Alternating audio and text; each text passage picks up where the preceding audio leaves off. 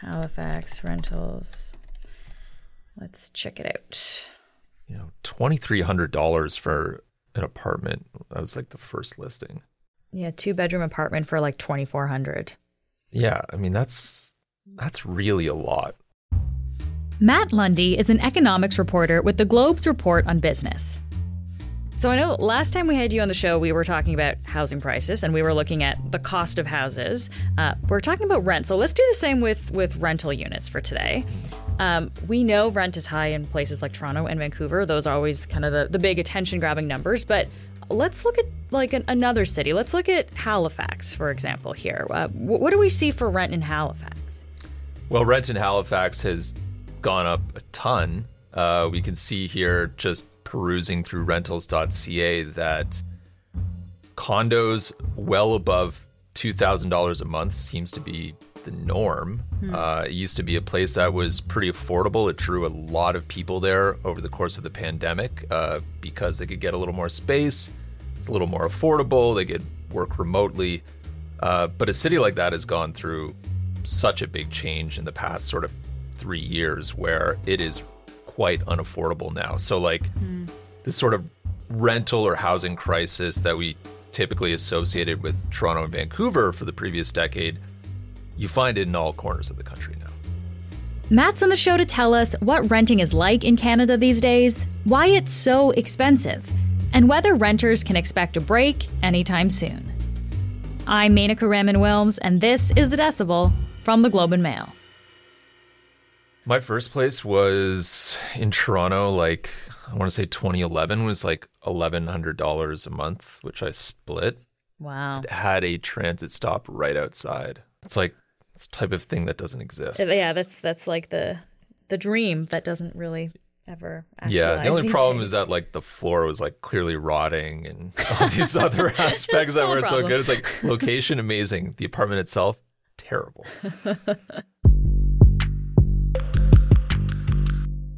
Matt, thank you so much for being here. Thanks for having me. So I know that you've been following what's going on in the rental market for years now. And of course, we've been talking about how prices have been high for a long time. Matt, I'm curious, though, how would you describe this current moment in the rental market? We are in a crisis. It's been around for a while, and it's just getting worse. It really is an unfortunate situation, and one that, frankly, you could have seen coming from a mile away. This is something we were talking about before the pandemic, and it's only really gotten worse. You said if you were looking, you could see this coming from a mile away. Why is that? We have not been building a lot of rental apartments, particularly in the 1990s. That completely just fell off a cliff. So as far as supply that was coming around, we're not building a lot. Things have changed over time. The second half of the 2010s, developers started getting more interest in it. The country was growing, population-wise quite a lot as well. So there was clearly a lot of rental demand. They started bringing that up. But I mean, some of these projects take years and years and years in order to actually get built and people moving into them. There is a fundamental disconnect between how fast the country is growing and our pace of home building. So last year, for example, the population of Canada grew by just over 1 million people, which was a record. But that year, we completed around 220,000 housing units. So that's stuff that you would buy or rent. All told, that is 4.8 new people for every completed home. So about 5 people for every home we made. And that just shows you how out of sync those two things are. Obviously, those 5 people are not all going to the same home. A lot of what we're building is small condo units. We are not building enough for how many people are coming into the country. Well, let's talk about some of the numbers then. So new consumer price index numbers came out recently, and this measures the change in price for items over time. We've talked about CPI before, right? This is essentially the basket of goods and services that we tend to buy. So things like food, gasoline, and housing, of course, right? Things we spend our money on. And essentially, this is what we look at to measure inflation. And the cost of rent is now driving up overall inflation or overall CPI. Rent rose 8.2% in October from a year earlier. So, Matt, can you put that in context? Is that a lot? That is definitely a lot. We have not seen rent increases in the 8% range since the early 1980s. Wow. So this is a multi-decade sort of event that we're seeing right now. And something to keep in mind, 8.2%, it might not actually sound like a lot if you've moved recently and you're paying 30% more for rent, but it's taking everyone into account. So if you have someone covered by rent control with a 2% annual increase, they're part of that CPI 8.2% number, right? That gives you an idea of that when people are moving, they're paying way more, and that's driving up the inflation stats for rent. Another thing that I would say as well is that the inflation story is very much about housing at this point. It's rent, it's mortgage interest payments. Those are the main things that are driving up the consumer price index right now. If you take shelter out of the equation, inflation is running at about 2%. That's like right on the Bank of Canada's target. Right. So inflation increasingly is a housing story. You mentioned that we haven't seen these numbers since the early 80s. So I guess I'm wondering what happened 40 years ago and how did we get out of it then? Yeah, the early 1980s were characterized by, one, there was a recession. We had really high inflation at the time. We had very high interest rates as well. Alberta, for one, phased out rent control. So when I say rent control, I'm talking about legislation around annual increases. Okay. Ontario's rent control was 6% in the early 80s, so you could raise rent a fair amount. You had a lot of landlords who were trying to recoup their costs amid higher interest rates. You had strong demand for rentals as well because the economy was not doing so well. And all of that really pushed rent up a lot. As far as what helped the situation, eventually we saw an economic recovery through the 80s. Home prices were somewhat reasonable. So as interest rates went down, people could get back into the housing market. We also were not too removed from what was a really fertile time for apartment construction. The late 60s, early 70s, we were building more than 100,000 purpose-built rental units a year, which is more than we do now. So there was a lot more supply at that time. Interesting. And of course, it's different across the country, but where are we seeing the biggest increase in rent in Canada today? Yeah, so if we're going by StatsCan's numbers, if we look over the last 4 years, Atlantic Canada really stands out. We're seeing increases of, 25+% in New Brunswick and in Nova Scotia. PEI and Newfoundland aren't that far behind either. You're seeing rent inflation everywhere, but Atlantic Canada really stands out as the one where the increases are the largest. Okay, so what's going on in Atlantic Canada that causes the prices to increase so much? They have had a huge influx of demand there, and it follows a time when they really weren't building all that much. They had weak population growth, and in the case of Newfoundland, actually population decline. So the development industry wasn't really building a lot. Then over the pandemic, we had a lot of remote workers who were moving out there. We've also seen a lot of universities there really lean into bringing in foreign student enrollment, which has brought a ton of new demand to, in often cases, pretty small cities. And those are all people who would rent then too. Yeah, exactly. Like these are, temporary foreign workers, international students. These are like classic renters, right? So that brings in a lot of rental demand. And just to give you like a sense of how big this influx was, from 2016 to 2021, the Maritimes grew faster than the Prairie provinces for the first time since the 1940s. So we saw this total demographic shift that was happening there that we had not seen for decades. And of course, so it sounds like the biggest increase, if we're looking at that, is Atlantic Canada. But in terms of overall numbers, is rent still the highest in the big cities like Toronto, Vancouver? Yeah, the big cities are still where things are the most expensive. If you look at rentals.ca, the average listing in Vancouver is about $3,200 a month, whereas in Toronto, it's about $2,900 a month. Those are listed prices as well. If you have a lot of demand for a particular unit, you could have people bidding up the price. Like this is not uncommon in cities with low vacancy rates that someone might go in and say, I'll give you a couple $100 extra a month. And when we talk about renters, Matt, who rents in Canada? Well, overall, it is about 1/3 of the country. You see higher rates generally of renters in urban areas, younger people, newcomers to the country as well. People who are sort of building up their wealth who traditionally over time are hopefully going to buy a home, right?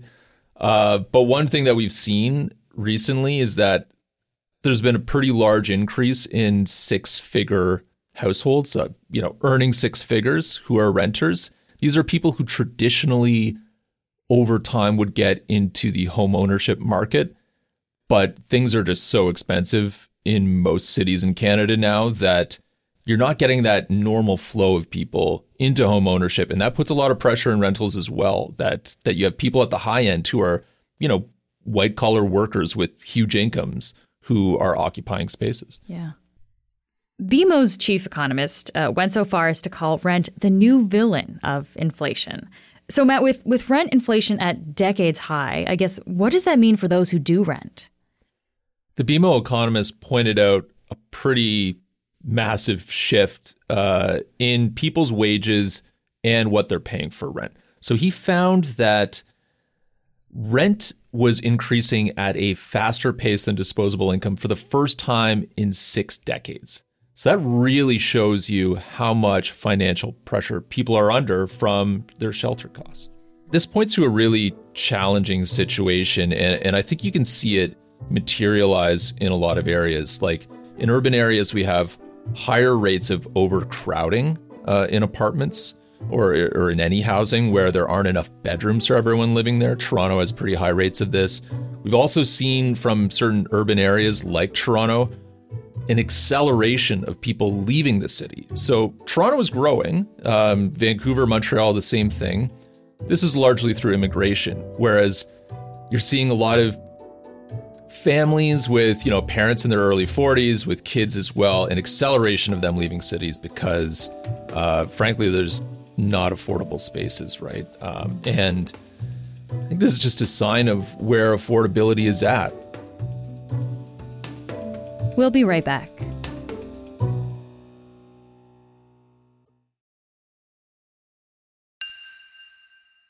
All right, so we've established that rents are high because there's low supply, and we also have competition from people making more money, six-figure salaries, who've been essentially priced out of the housing market. So there's the option for them is to rent, and then there's people like students who might be coming to Canada to live temporarily, so they're looking to rent as well. But another part of the equation, Matt, are landlords too. So kind of the other side of things. They control how much they're going to charge for a place. So are landlords raising prices now? And I guess why would they be doing that? Yeah, I think there's a few factors. One is that you have a bunch of them who are facing way higher mortgage payments, especially with variable rate mortgages. So they're facing financial pressure. One aspect of the most recent inflation report is that they showed property taxes across the country went up the most since the early 1980s as well. And they mentioned that municipal budgets are under pressure, so they're hiking those property tax rates to put themselves in a better financial situation. The other thing is that when there is a scarcity of rental units, landlords are going to probably increase the prices because they can. We do, of course, have those rent controls, which in a lot of areas of the country limit what they can do. But in Ontario, for instance, you hear horror stories about newer units. So there's no rent control for units built after late 2018. Right. So for some of these new condo builds where you have mom and pop investors who bought a unit, they're renting it out, their mortgage goes way up. Sometimes you hear about, oh, my landlord raised the rent by $500 or $1,000 per month. And now that person's left with a pretty difficult decision on their hands. Do they go out into the market, which they know is undersupplied, and they might have to spend an extra $500 or $1,000 anyway, or do they stay put and, do whatever they can to make that rent? Yeah, that puts people in a really difficult situation. Yeah. CIBC recently put out a report saying Canada's housing market is in a recession, and we'll start to see more units come onto the market, but without, buyers essentially who are able to afford those. So that makes it sound like there's going to be a cooling off period essentially in the housing market. Mm-hmm. So what would that do to the rental market? It would certainly help if those six-figure renters that we mentioned had more opportunities in homeownership. If we do see that softening or a continued softening in the resale market, you could get some of those people out at the high end who finally could afford a place. That would maybe free up some units and get rid of that pressure in the system. I don't think that's necessarily a housing solution, though. As far as the rental market goes, like people selling some of their units or a few more forced sales that we could see because people are contending with higher interest rates, I don't think we're price crashing our way to a housing solution. Let's put it that way. Yes, it could create opportunities for the individual, but the fact is, much like CMHC said, we are short millions of homes that we need, and the solution there is to get way more supply. So it's build more places, basically. Yeah, absolutely. A lot of people are looking to the government, right, to help find a solution. So what is the government doing? I asked specifically because the federal government put out their mini fall budget recently, right? And it has some things in it for home owners. What about for renters? Yeah, so the federal government, previous to the fall economic statement, they removed some taxes from purpose-built construction. They also allocated billions in new funding for apartment construction. They are not going to allow tax deductions from short-term rentals, such as Airbnb, in places where they are restricted. The idea there is that potentially tens of thousands of units on the market, which could be rented by people for the long term, are instead being used for financial gain as de facto hotels, let's say. So if they're removing some of the financial incentive there, people might have to either list those places and sell them or rent it out to a proper long-term tenant. So, yeah, I mean, the feds have been under a ton of pressure recently. Their polling numbers are not so good. People are not happy about the housing situation, and they've been throwing a lot of ideas at this recently. Yeah. Can we expect any changes to the cost of rents on the horizon anytime soon, Matt? Like, is this something that people can maybe look forward to? I've heard some voices out there saying that they expect things will maybe slow down a little bit. On places like rentals.ca, you would often see, last year, for instance, or the year before, year-over-year increases of like 20 or 30% in rental listings. And in some cases, those have like settled down a bit. So like the growth is not what it was. Would we actually see rents go in reverse and go down? Probably not. I don't know. That's really difficult to forecast. But, as long as there is a significant supply shortage in the country, I just don't see how rents would go down, actually. But wouldn't there be a limit here? I mean, I guess this is kind of like more of a philosophical question about how capitalism works here. But isn't there a point where people eventually can't pay, and if the price of housing just keeps going up and up, like, I guess, yeah, what's going to happen in the long term?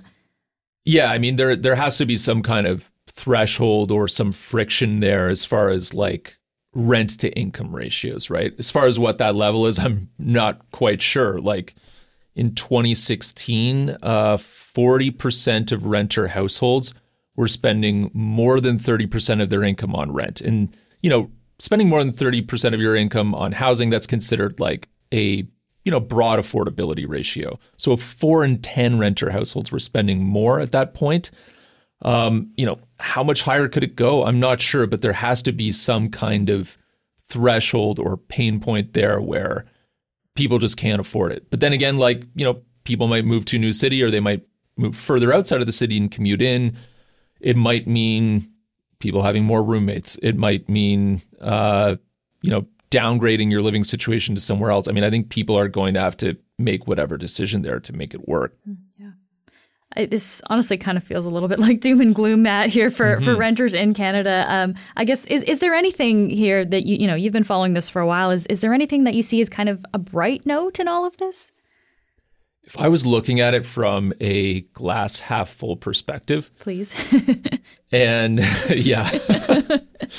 Well, for me, the big difference is that a few years ago, so much policymaking around housing was all about how to help people buy a home. So it was the first-time home buyer incentive. It was allowing people to tap their RSPs to a greater degree to make down payments. It was all these measures where I think they were misdiagnosing the problem. They were looking at it as, well, people don't have money, so let's help them spend more money. Of course, that just inflates home prices because you can bid more on them. The problem of why homes were so expensive is that we didn't have a lot of supply, right? So now we're starting to see supply measures come around where the federal government is trying to take an active role with funding that is tied to building more and, frankly, building more dense housing as well. Like the fact that we're changing our municipal zoning codes in a lot of parts of the country to allow high rises instead of just single family homes, that is a huge difference as well. So the fact that we're talking about supply, that is a huge shift because before it was all demand side measures. Okay, well, we can hang on to that bright spot, I guess, for a little bit then. Yes. Matt, thank you so much for joining me today. Thank you. That's it for today. I'm Menaka Raman-Wilms. Our producers are Madeline White, Cheryl Sutherland, and Rachel Levy-McLaughlin.